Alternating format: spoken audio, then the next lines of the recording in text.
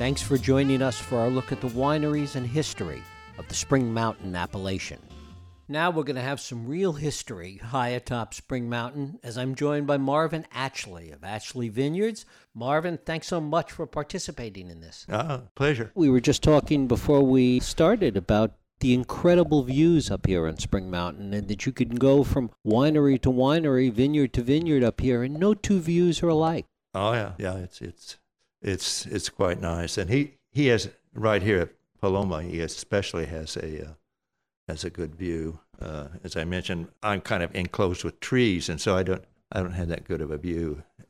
In fact, last year when the fire was burning, it was after the main thing that blew through Santa Rosa. There was fire on this ridge approaching from the south, the one that started in Glen Ellen and then moved up onto this ridge, and it was burning to the north, even though the prevailing winds was against it. But if I would come up and go over to the neighbor's house here so I could look to the south and see what was going on. Because I had to, I had all my musical instruments and important papers in my truck for a week until things finally cooled down. Tell us your Spring Mountain story. How did you wind up here? Well, I grew up on a citrus ranch in Ventura County in Southern California on a farm. And I went to Berkeley to go to school in 1955 in engineering. I wasn't a very good student, so 3.5 years later, I went to work at Lawrence Berkeley Lab when they got their first computers. And that's before computing was being taught in schools, and so it was on-the-job training. And so one could with a reasonable amount of awareness, do okay, which I did. And then I had a house in Berkeley, and I was making wine in my garage there. And I wanted to get back to the countryside where I'd grown up and do some wine. And so I bought this place. It's just 20 acres, but it included the original barn and winery building that were built in the 1880s, along with a cave that was dug by the Chinese. I didn't get any of it had been broken up by a group of architects who bought several hundred acres and intended to develop it. But they ran out of money and had to split it up into sort of 20-acre pieces. And I ended up buying this 20 acres. It included the home ranch, the barn, and the winery building, which are both wooden structures, and the cave. I didn't get any of the original vineyard. I then later cleared about 5 acres. And at that time, the Stony Hill Winery at the foot of the hill was the example of boutique wineries. They sold everything they made to a mailing list. They didn't even have to advertise or do anything. They were just, so that was this great idea. I knew the winemaker there, and after I had cleared some land and I planted rootstock, then I got some Chardonnay budwood from Stony Hill, and I budded the rootstock to their Stony Hill Chardonnay. I'm a sort of a compulsive do-it-yourselfer. I do almost everything myself just because I like to do that, and having grown up on a farm and that milieu. So that was, despite the fact that this ridge gets a lot of rain in the wintertime, this is called orographic lifting. The clouds lift up and dump their rain here at 2,000 feet, and the other side of the valley doesn't get nearly as much rain. But we were averaging 60 inches of rain a year here. But well water is really hit or miss, because the geology of this area is all jumbled up, scraped off of islands, etc. There's no consistent water aquifers, and so I've drilled 4 wells and never got a good one. I got one enough to live on, but when I did the vineyard, then I didn't have enough water to water the vineyard from a well, for instance. And so the vineyard was a challenge.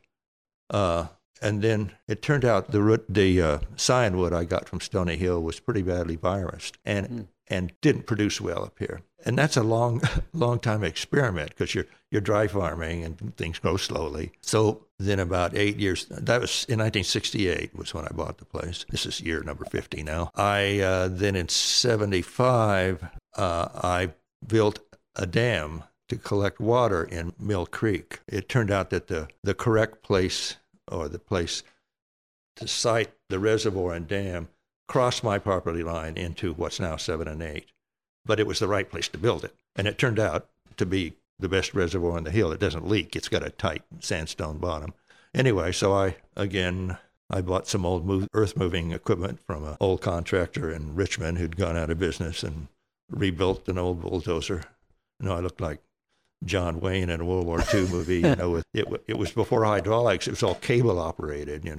A bulldozer and a what's called a carryall. And I moved 9,000 yards of dirt over 2 years to build this dam and collect. So it collects about 5 million gallons of water a year, which is why then water the vineyard and also my vegetable garden. And also then the property that 7 and 8 now owns uses that water to irrigate their vineyards. So my original plan was, of course, to do a small winery like everybody else. But I got overtaken by events of different types. First was, in order to get a use permit to build a winery, even though I had a winery building there, that was usable. But to get a use permit, I would have had to improve the road from the county road all the way in, which was more than half a mile, and pave it, etc., which would have cost 4 or 5 times what I paid for the property, and it was something I couldn't afford. So I delayed there. I have to admit, well, after the Chardonnay experiment didn't work well, which took me like 9 years to figure that out, that I wasn't going to. The wine wasn't that interesting, and there wasn't much of it. In the meantime, the Smith boys at Smith Madrone had planted the four different varieties, including some white Riesling, and they had a really nice clone from Germany. And they gave me some of those, so I ended up replacing the Chardonnay with Riesling, which makes a nice wine. But you may recall that, like 30 and 40 years ago, sweet wines were not popular by the wine-drinking public, as it were, even though the Germans know better. But, a lot of people would equate sweet wines to Riffle or something like that, right. So, and I will have to admit here, although I deny it in court, I was making a couple 100 cases a year of quite a nice Riesling and selling it illegally in Berkeley to friends and acquaintances. I wasn't making much money, but I was having fun. I ended up working at Lawrence Berkeley Lab for 35 years, retired as the manager of the Scientific Computer Center. That wasn't my original plan, but of course it's a great place to work. When you first bought the vineyard here, were you still working at Lawrence Berkeley? Yes. I moved my wife and 2 young daughters up here, and we were the only people living out on that road, of which now there's 4 wineries and 4 or 5 houses. And so my mother-in-law was a widow in Berkeley, and so I could stay in town when I needed to, which I did a fair amount during those days. But I was a weekend farmer and enjoying it. So the Riesling, I finally gave that up. It is actually a felony to sell wine without a license. There's a lot of laws left over from Prohibition that are still on the books. So I gave that up at some point. And then I ripped all the Riesling out and started planting Cabernet and a little bit of Merlot. And also, in terms of the wine, why I didn't start a small winery, well, there was the expense of the road improvement was what stopped me originally. But as I was making wine and, of course, being friends with all the neighbors, going to a lot of tastings, etc., it became clear to me that my organoleptic perception, my ability to taste various constituents in wine, was not good enough to be a good winemaker. And so I decided to give that up. And I've been selling the grapes. And that actually works okay because when 7 and 8 then bought the property next door and built a winery, and they wanted to buy my grapes because on adjoining property you can call it estate, especially if you manage the vineyard. And so up to that point, I had done all the work myself. I had cleared, I'd repaired equipment and cleared the land and planted it with a little help. But I did all the pruning and all of the orchard work, the spraying, etc. And it would take me, for instance, it would take me a month to prune it because you can't, in January it's typically when you prune, but you can't prune when it's raining because it spreads a fungus. And so you can only prune when the sun is out. And so it would take me a month to prune it.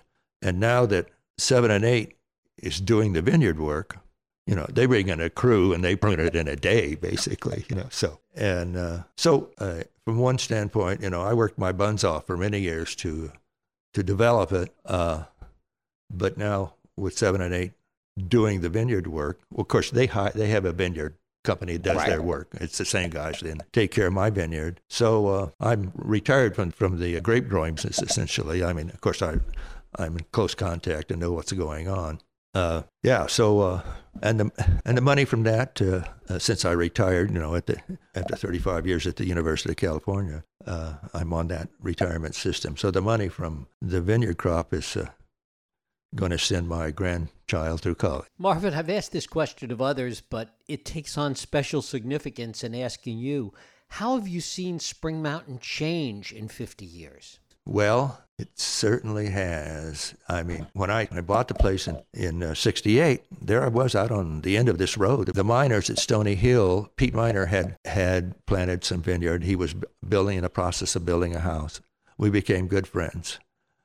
But this vineyard was not Hill. This was fir trees. And in 72, Stu Smith bought their property. And it turned out they had an easement through my property, which I didn't realize when I bought it. In fact, it wasn't on the deed, so I had to threaten to sue the title company to get a small reward for that. But it's not a big deal. So then the Sherwins bought the property on one side and have developed a vineyard and a winery, and another property on the north side, Barnett, the same. So people who made enough money somewhere else to come in and found this a desirable place, bought and had enough funds to develop it in a nice way. And talk a little bit about the state of your property today, what the experience of that property is like now. Well, it's a challenge. I enjoy it because as I mentioned, I enjoy working with my hands. And so I've been retired now for 23 years. And so I've added on to my house and repaired old buildings, repair equipment, and I'm always busy doing something. So it's a lovely spot. Domestic water has been a challenge. But, I get 500 gallons a day and collect it, and that's plenty. That's it. In domestic water, I water all of the outside stuff is done with water out of the reservoir, so that works well. But it's really nice living up here. I mean, the fall weather we've been having beautiful, and in summer there's often a week or two where it gets hotter and blazes, but it's not too bad. Usually it cools down at night. And you don't miss having to take care of the vineyards anymore. I don't miss that now. Yeah, it is. Like I said, I keep on top of it. I know exactly. But it's fun watching others do it. Yeah. So there's not much change in it now, but it's doing fine, and they're making some really nice wine out of it. The winemaking, the technology of winemaking has evolved to a really more higher level of expertise than it was 50 years ago when I came here. I'm more of an earthy, small-time farmer. Making wine is a great experience. Nowadays the different equipment they're much more careful when they pick and when they sort the crop. They run it. They have a dozen people watching the berries come by on a white web and picking off the berries that don't look right. Whereas when I was making wine, you pick the grapes and you dump them in, you crush them, and you ferment it, So they're doing some really nice stuff. I have to admire that. Well, I thank you so much for sharing some of the stories with us. Oh, it's glad to do it. Yeah, I didn't achieve my initial goal of doing a small winery, but I'm happy. I'm in a situation now that is fine, and I, got everything set up so that I only have one grandchild, and so he's going to inherit the mess at some point. He'll figure it all out. Marvin Atchley, thank you so much.